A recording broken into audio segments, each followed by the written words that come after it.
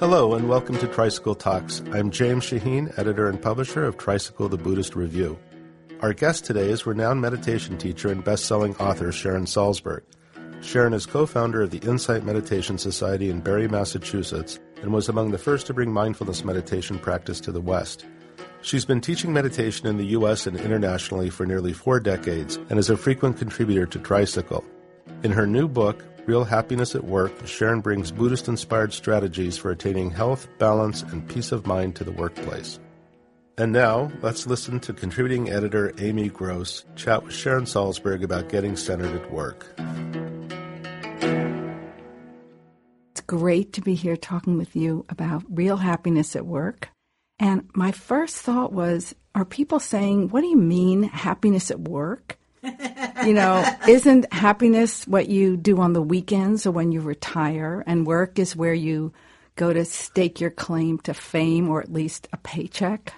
Well, it's interesting. The book Real Happiness at Work follows on my previous book, Real Happiness. And in writing that, I got a lot of feedback about the folly of looking for happiness, that people seem to think of happiness as something very superficial, kind of like being happy-go-lucky and something a little foolish as well, like endless pleasure-seeking. And what I meant by happiness was something much deeper than that, of course. It's like a sense of inner resourcefulness, a sense of sufficiency within, really, that can keep us going through good times and bad times. And one of the things we did with that previous book was, because the actual title of it is Real Happiness, The Power of Meditation, a 28-day program.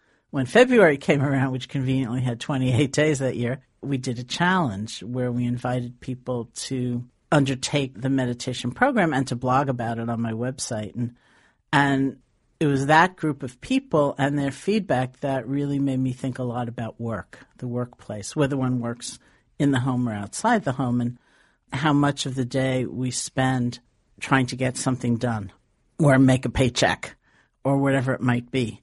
And the stories, one after another, were really about a lot of unhappiness, a lot of conflict, lack of fulfillment, and burnout, and so on. So it was this really powerfully intriguing area. Like, can we possibly bring the tools of resourcefulness and that sense of inner sufficiency and mindfulness into that very complicated area? When I think about the stories of suffering you must have heard to make you think there's a book here, my first thought was about fear, insecurity, compromises one has to make because this is a job situation where people don't get to quit on a lark. There may be nothing there. People are putting together jobs like a patchwork quilt.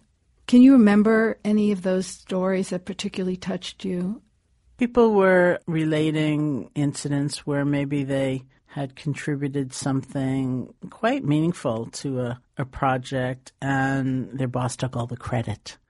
People certainly were relating stories, and people who were nurses, firefighters, police officers, about being in a constant crisis mentality and not being able at some point to discern the difference between what might be urgent and what was an emergency.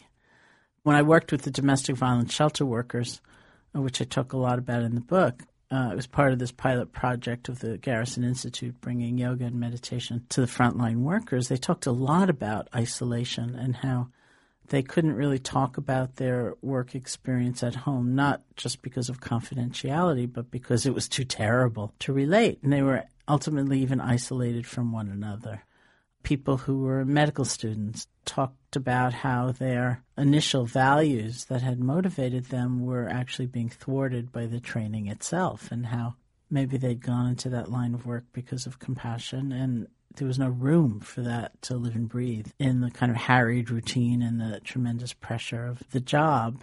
Business people talked about really longing to bring their own innermost values and ethics, sense of ethics, into a world where it didn't seem to have much place. And people really of almost every line of work talked about their values being threatened when they were asked to do something that they felt was just wrong.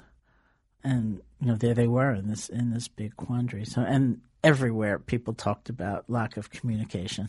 And it seemed that no matter what the job was and what the other challenges were, things were so much better or so much worse because of the sense of collegiality or the lack of it. So it seems like the perfect Buddhist stew of insecurity, unreliability. So these teachings have a lot of relevance to work.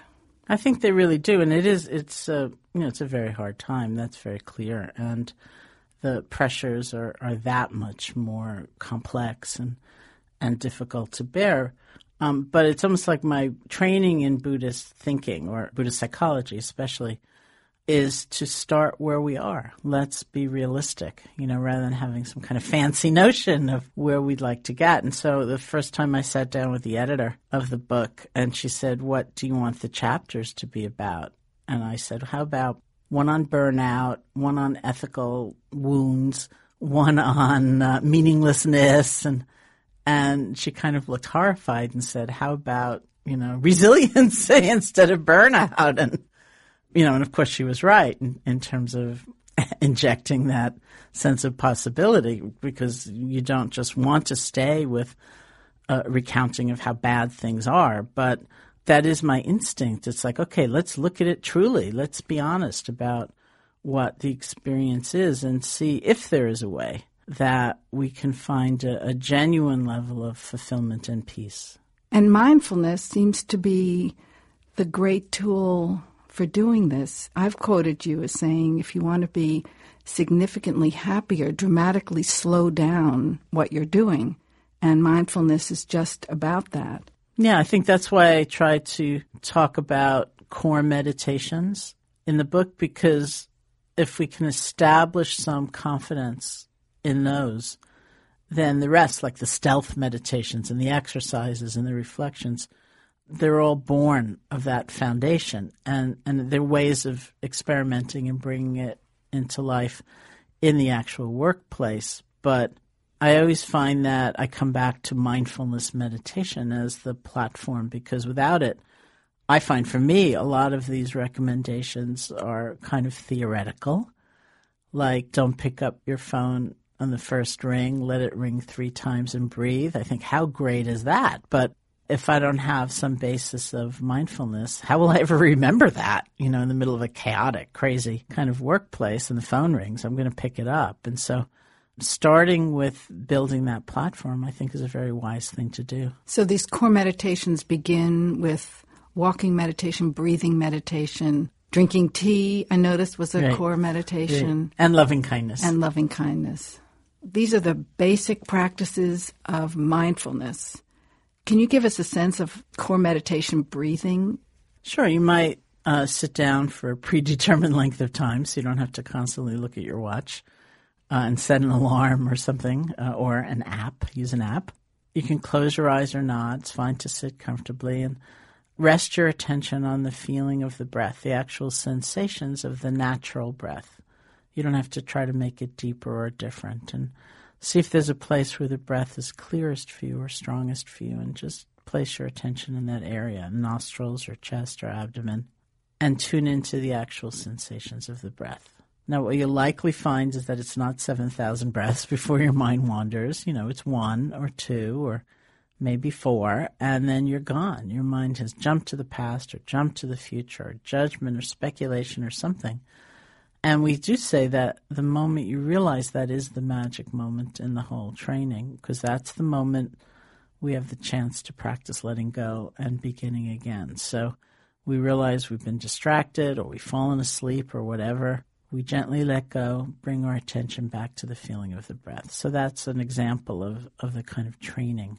So I'd love to turn to how mindfulness really penetrates the workplace and is the antidote to the stresses, which I think is code for suffering, to the stresses of work. And the first area, it seems to me, that mindfulness comes into play is the idea of no self, anatta. And here is what you talk about is the conflation of I am my job, so that's myself. It's a very strong grip. And most of us, I think, who've played in the fields of corporate life have had the experience of dealing with very strong feelings that our job is to extend our turf, defend our turf. And then here's mindfulness coming in to say, look at the suffering that's causing. So I'm wondering how mindfulness practice comes in and says, A, here's the suffering, B, what to do about it. I think it's always good to acknowledge the suffering that we're in. Otherwise, we just keep doing the same things, right, over and over again. So it's not a bad thing to experience one's pain or stress or tension or frustration. It's really a very good thing. And if we can learn to be mindful enough to see these feelings quickly as they're beginning to arise, not after they've escalated into some explosion, then we realize we might have different choices. There are some reactions we have that we want to take action from. We want them to motivate us to do something or say something, but maybe not in the heat of the moment. There's a wonderful word in the Pali language, the language of the original Buddhist text, papancha, which means proliferation, or I heard one translator once describe it as the imperialistic tendency of mind, where something happens and the entire world is taken over. And we do that all of the time. Something happens and we think, this is the end of the world for me. I'll never be able to accomplish this. Or this is all my fault. It has nothing to do with a global, worldwide economic slowdown. It's my folly. It's my humiliation. There's so many things we pile on to an experience in any single moment that we need to be able to separate what our actual experience is from all those interpretations and judgments, and some of which may be true and many of which are not. And so then we have a clear picture of what's actually happening when we're not thinking we are responsible for every single thing in the universe, for example. And we have options for how we want to respond. And this makes for a much less stressful situation. It's like we have difficulty, we have obstacles, we have challenges, and that's not all that we have. We can see them as they are and try to work through them. And the other thing that's very important is to take in the positive. We may be quite conditioned, say at the end of the workday, to look back at the day almost as though to evaluate ourselves, like how did I do today? And we might be very conditioned to pretty well only remember the mistakes we made and the things we didn't say perfectly and that we were late with something or whatever it might be. And maybe that really stupid thing we said at lunch at the meeting just haunts us, and our whole sense of who we are and all that we will ever be just collapses around that comment. And we need to have the kind of fluid intelligence, the flexibility of awareness, which comes from mindfulness, to say, okay, yes, that's true. It's not that we're trying to pretend, that comment was brilliant and witty. Maybe it was really stupid and there are consequences for that. But that's not all that we are, ever. So within that same miserable seeming day, there were positive moments, or there were moments of repose, or there were moments of generosity, something like that. And we have to be inclusive rather than shutting down when we're just looking back at the day.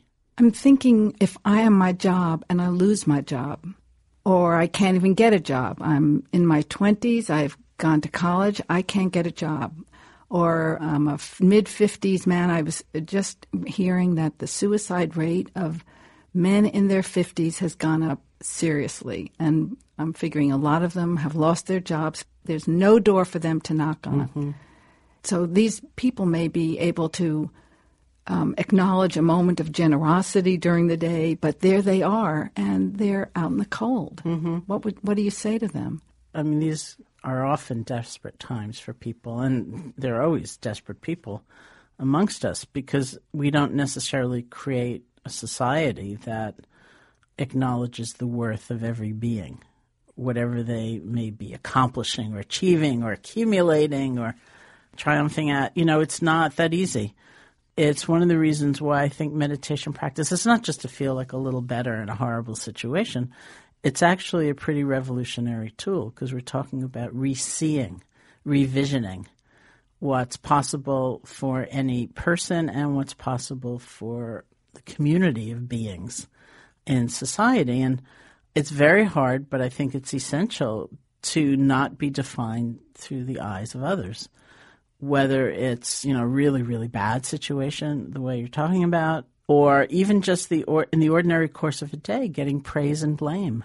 We do something, we write something, we give a talk, and some people love it and some people don't. And, we like hearing praise. We don't like hearing blame, as in the Buddhist configuration of praise and blame, praise and blame. And that's natural. And, of course, we're human beings. That, it's not that praise and blame, I think, morph into one another, and we don't know the difference.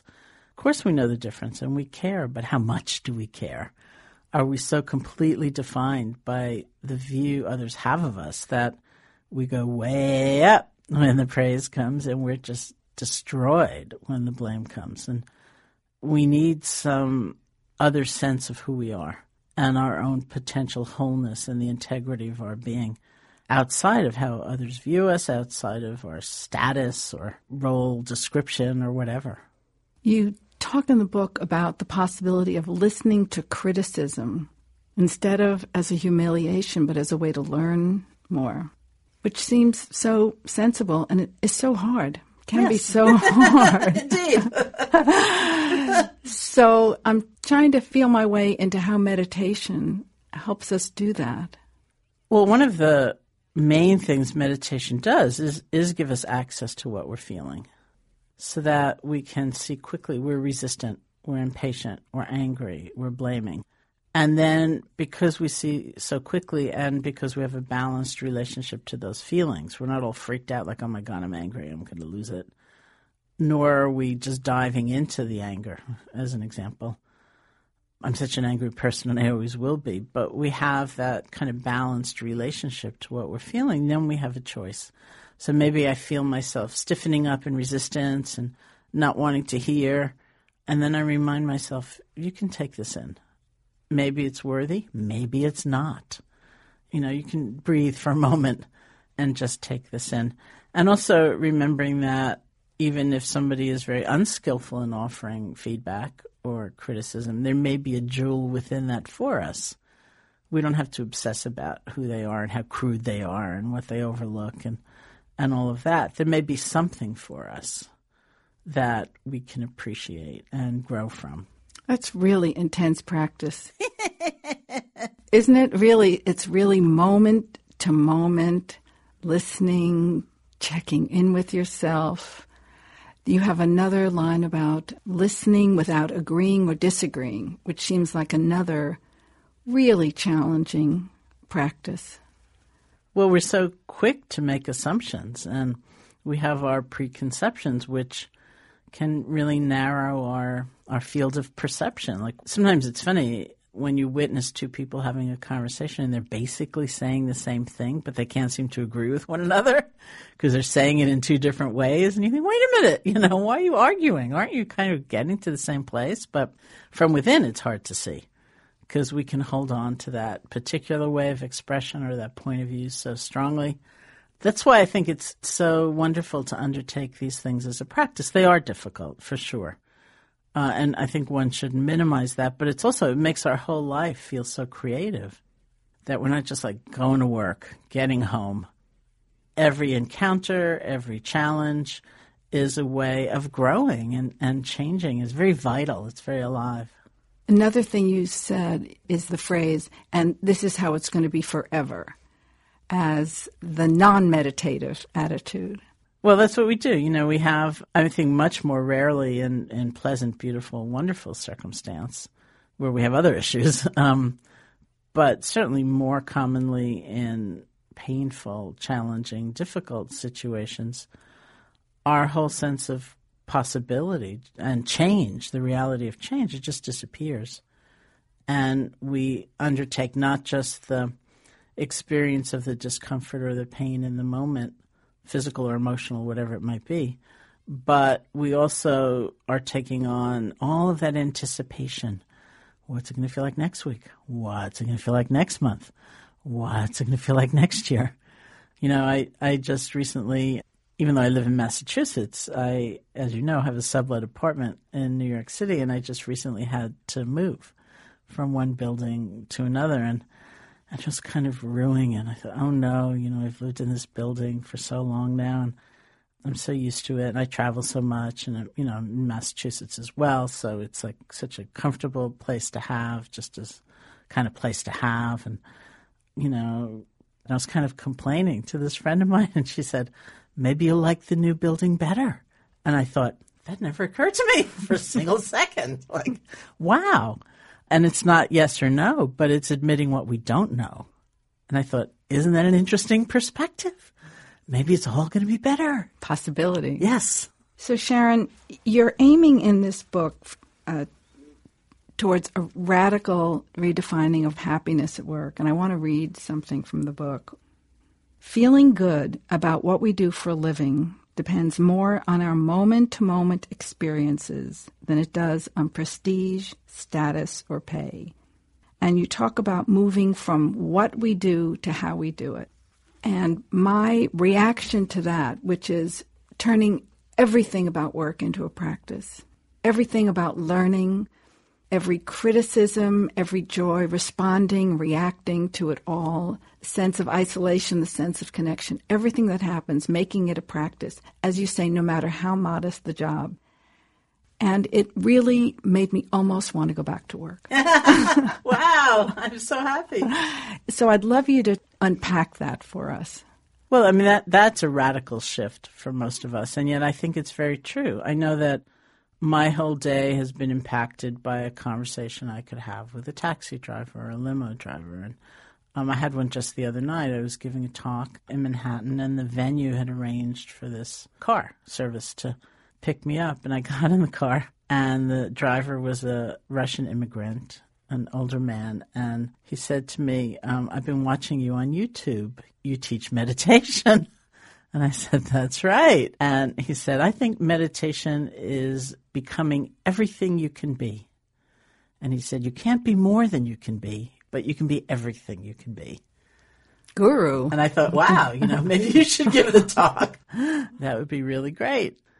That we all have something to contribute to the well-being of those around us, however modest the job may be.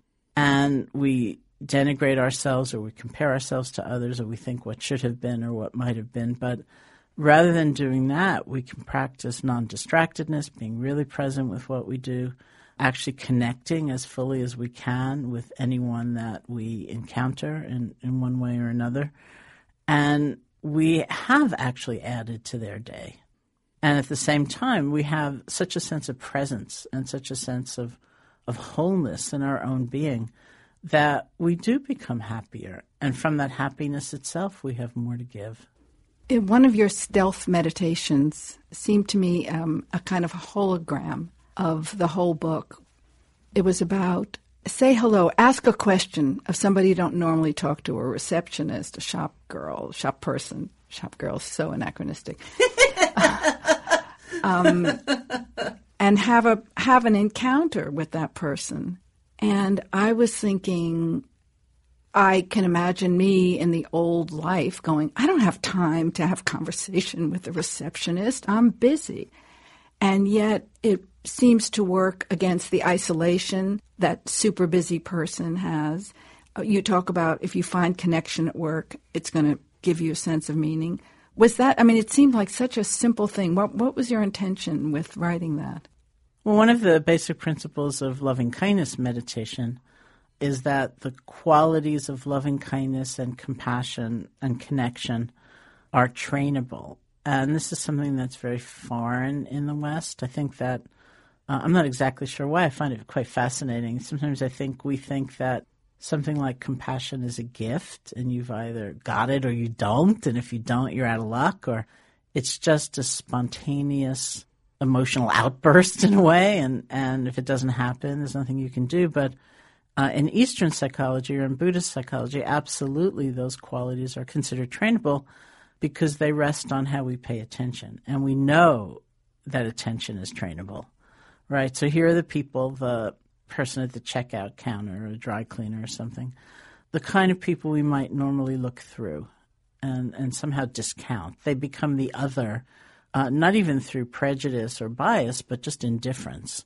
And so we don't notice them. They're really a function more than a person. They're like an object. And it's amazing to actually look at somebody rather than look through them. It doesn't actually take that much time away from one's busy schedule. And there's a completely different sense of connection that will ensue. That person, even the telemarketer, is a person, and often a person who's kind of desperate, right?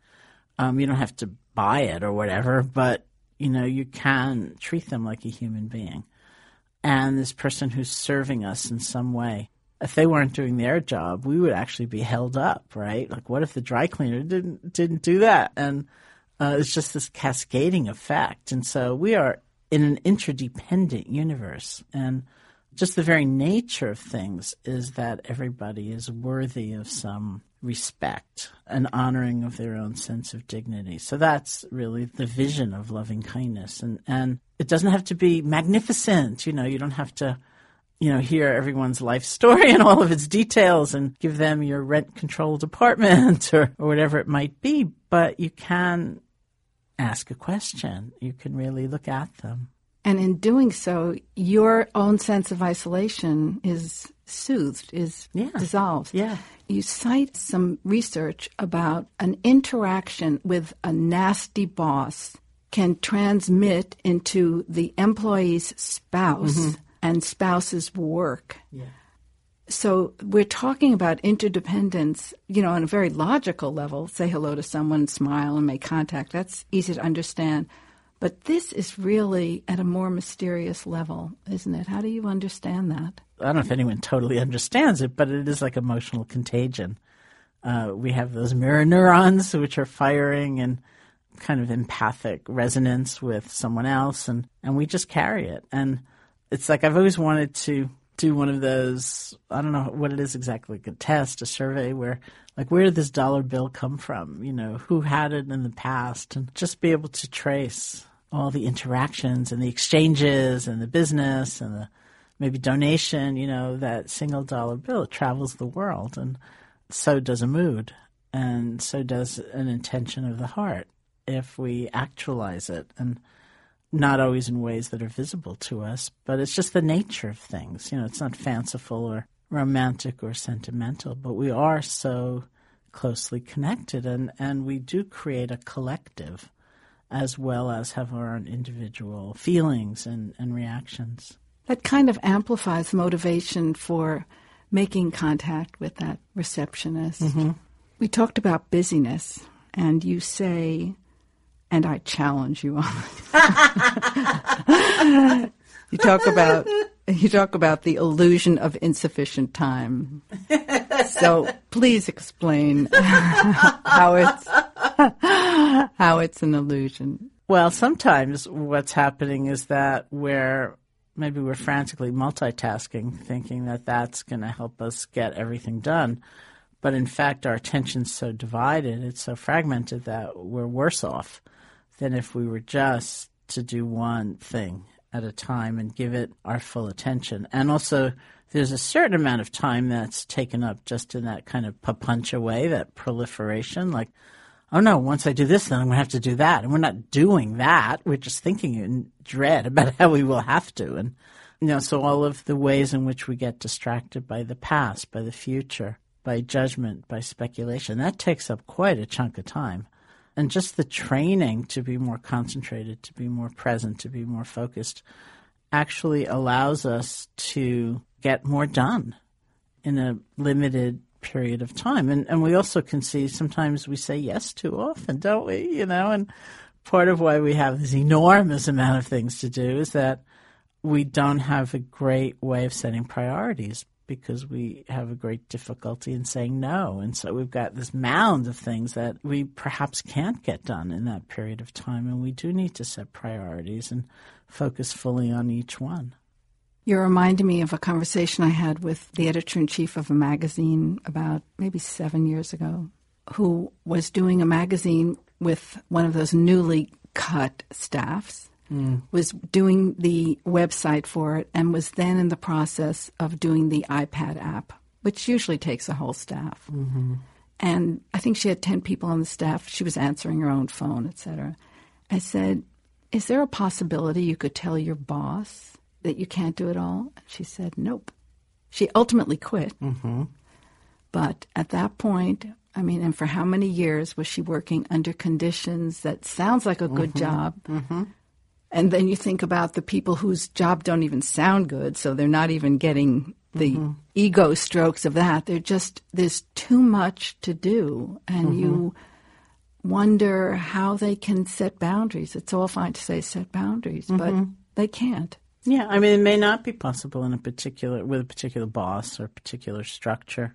But then there are also things, and we do the best we can, and there are also things to look at. I use the example in the book of, I can't remember the exact exercise, but when we had a consultant come into the Insight Meditation Society and was working with our board, they were doing this exercise where they paired us up, and it was something like tic-tac-toe, something like that, and they didn't really give us many instructions, but basically we wanted to accumulate a certain amount of points doing whatever we were doing on this piece of paper. And it was very funny because I and the person I was paired with, and then the next several rounds of pairs, we all just made the assumption that we were competing against one another. And as a result, we had very few points, each of us in the pairs. And we went round the room. And then finally, right toward the end, there were a couple of people who said, well, we decided to work together, and we weren't going to compete against one another. We were going to cooperate. And they had more points than any of the rest of us. And I thought, which was the purpose of the exercise, to show how we might inject kind of needless competition and lack of a team, things like that. And it was kind of startling. It was like, oh, look at what we did. So many of us made the assumption that it was just me and me alone.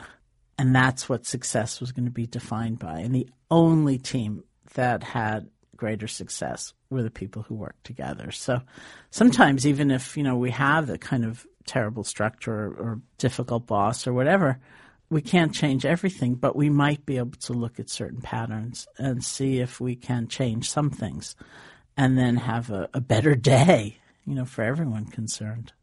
That's key for you. That's the theme running through the book. It infuses every page, which is so different from what I think of when I think of a manual for work, which is motivation to get ahead, keep your energy up, kind of aggressive, being in the arena, in the gladiator ring, rather than, well, here's another line. When work becomes a source of connection, it gains in meaning. So again, here's this whole other aim for work, because we all want meaning, and some of us are doing work that intrinsically has meaning, and some of us don't. And yet, with this thought, every job, as you say, no matter how modest, can be in service to the world.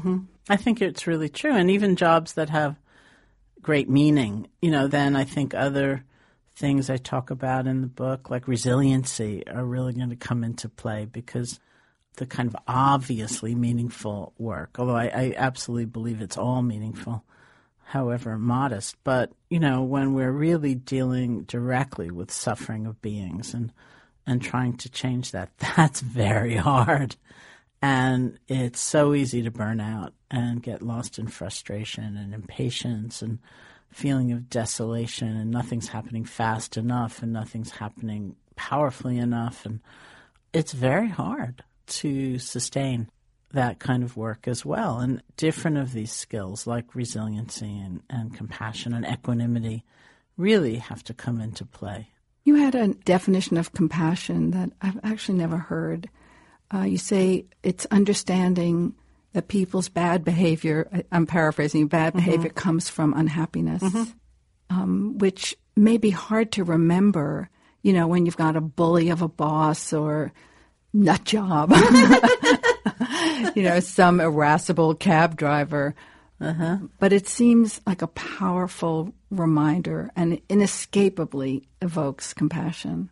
Yeah, well, we begin with ourselves. I mean, when we are meditating, we're practicing mindfulness, and we're looking within, and we see these waves of rage and fear and jealousy and greed. If we look carefully and don't get lost in the judgment, then we see, ooh, that's painful. That really hurts. And if we can establish that kind of understanding with ourselves, we'll have compassion for ourselves, and we can extend it to compassion for others. It's very hard, especially when that person doesn't seem all that unhappy. They seem pretty content with their mean behavior. And yet, if we understand just the nature of the mind and the heart and life in a deeper way, we know it's not true. They may be disconnected from real limitation and smallness and narrowness of their life, but it's there. It actually does really hurt. There's a line about not taking other people's behavior personally, which I think is another really big challenge. And I would add that you're also saying don't take your own behavior personally. Can you talk about that?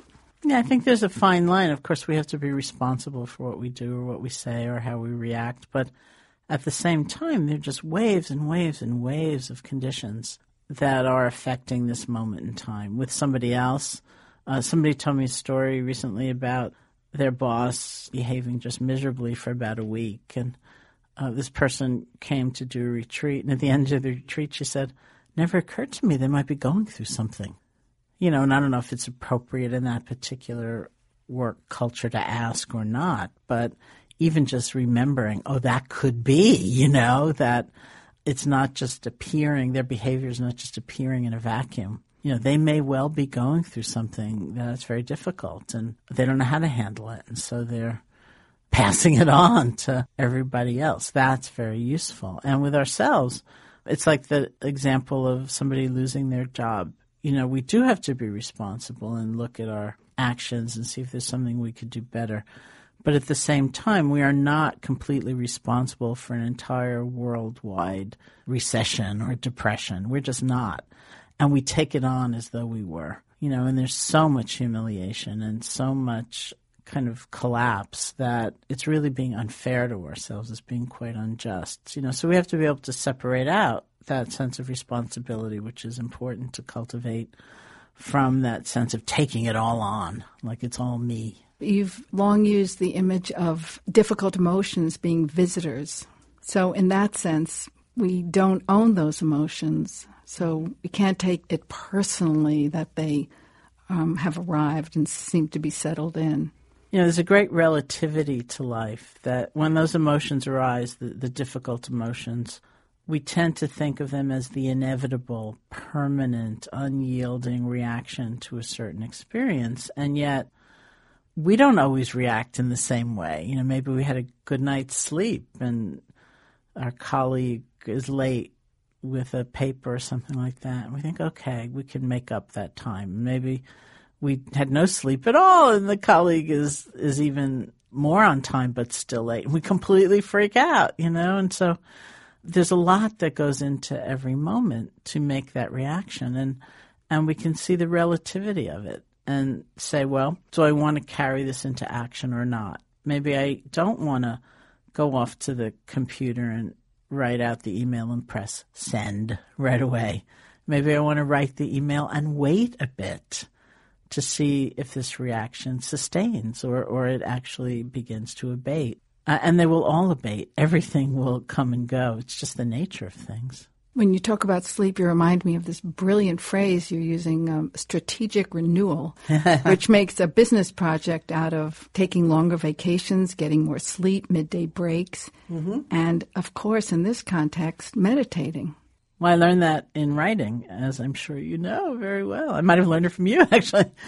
That if I feel stuck, it's not that useful to just sit there. It's better to go take a walk. And all those moments where we're not consciously trying to analyze our way through the problem or something where our mind just gets more relaxed and more open and more spacious, so many times the resolution will come or the answer or the next step will come, even if it's not the ultimate resolution. And so we need that. We need to take a break. We need to know how to step back. We need to know how to create some space. And meditation is a perfect way of doing that. I was really interested that in this whole book, which is full of core meditations, stealth meditations, so many mantras like yours when anxiety is urging you to freak out because the plane is late or something. And I love this mantra of yours is something will happen. Well, something does always happen anyway. I think that, if I'm sitting there on the airplane and I'm falling into a state of anxiety, it's anxiety because of sheer conjecture. Oh, no, I'll arrive at the hub city too late to catch my connection. Oh, no, I wonder how late I'll be in my destination. Oh, no, they'll probably lose my luggage. Oh, no, there won't be any cabs. How am I going to get to the place I'm going? And that's just speculation. And as is, I think, quite a lot of anxiety-driven thought. And so what I do to bring myself back to the present moment and kind of soothe my whole now jangled system is I remind myself something will happen, right? There'll be a bus, or I'll spend the night in the airport. I can't work it out right now because it's all imaginary. There's another mantra that I've used of yours, which is just do the next thing, which seems to be a great beam of light into a muddle. That's so great. Just do the next thing. I mean, a lot of what those stealth meditations are ways of bringing qualities like mindfulness and concentration and loving kindness into a real work situation, like write that email and maybe don't press send right away. Or something that came from a lot of people I was talking to about their work situation was write the email and send it to yourself and see what it's like to get that email as a recipient before you decide if you want to alter it in some way and send it on to somebody else. So it's quite fun. Or, don't multitask every single moment of the day. Maybe use your commute as a time when you're not also texting or getting messages, but you're just being as you walk or take the subway or whatever it might be. And there's so many just little moments where we can cut the crazy momentum of our day and return to ourselves and return to the moment. It's quite fun, really, and it doesn't take up so much time that we then can't get anything done. A little vacation. Yeah. There's one more that I want to ask you about. Boredom is a feedback cue that our attention is half-hearted. Mm-hmm. That's such a Sharon way of phrasing it, that it has to do with the heart. Mm-hmm. And I think about people in jobs they hate and how this mantra could really make a difference for them. I think it's both the way we relate to others. It's a little bit like those people I was talking about that we look through or we discount in some way. Like, why aren't we getting a sense of fulfillment and connection out of talking to a stranger or trying to help someone work through their problem, even if it's the 7 billionth time we've heard that same problem? We could have a meaningful moment of connection right there if we're paying attention. But if we're kind of listening and we're thinking about the 50 emails we need to write or the person we'd rather be talking to when's lunch break or something, there's not going to be that sense of connection. And so too with a task. If our attention is very divided and fragmented and we don't feel very present with something, there's not going to be much fulfillment there. And it's endless because it doesn't matter the task. You could be doing some extraordinary thing that's being praised all over the world. And if you're not present for it, you're not fulfilled by it. You're really actually quite bored. And so instead of thinking that boredom is something to avoid and some dreadful occurrence that I need a more intense job, oh boy, to realize that the quality of our attention actually plays a big role in whether we feel bored or not. You say that beginning again, this simple and challenging act of starting over fresh is really the key to this whole endeavor of real happiness at work. I think there's a story you tell of a nurse who would pause outside a door so as not to bring the last patient into the room. Mm-hmm. Did you come to this in the book? It comes down to beginning again? I'm not really surprised because it's almost like that's the fractal, that very foundational meditation instruction of resting your attention on an object like the feeling of the breath, only to discover that your mind wanders very quickly, is like the core teaching, in fact, because it's so easy at that moment of having been distracted and realizing that to just jump onto a train of tremendous self-judgment and criticism and go far, far away for a very long time. And the actual training is to let go gently and begin again, which will save a lot of time and also kind of restore our spirit instead of getting so demoralized by blaming ourselves for another hour and a half. And that very beginning instruction carries out throughout the entire path and throughout our entire lives, because we will make mistakes, or we'll lose sight of our aspiration, or we'll stray from our chosen course. And it's not weakness, it's not indulgence, it's really the most intelligent and effective way to accomplish something, to be able to let go and to start over, to really marshal our energy and have it come together and move on in the direction we want to go. You say about beginning again that it's not only the key, but this is what creativity is, and this is what resilience is. The word inspiration is so overused, but this book is so inspiring, Sharon. It just really, I think, makes you feel work as any moment is an opportunity to connect, to relate to people, to respond rather than to react, to live every moment freshly, to begin again every moment. And it's just a great gift. No, thank you. I would like one more gift from you, Yeah. which is I'd like you to read how you end the book. The very end? Very end. Meditation provides a refuge during life's tumultuous storms by helping us connect compassionately with ourselves and with others, no matter the circumstances, so that difficulty doesn't lead to alienation. Meditation also helps us awaken to joy and animates our ordinary routine so that it comes alive for us. The spaciousness of mind and greater ease of heart that naturally arise through concentration, mindfulness, and compassion are fundamental components of an open and renewed spirit. Being happy at work is possible for all of us, anytime and anywhere, with open eyes and tender heart. We only need to take the first step. Thank you so much, Sharon. No, thank you.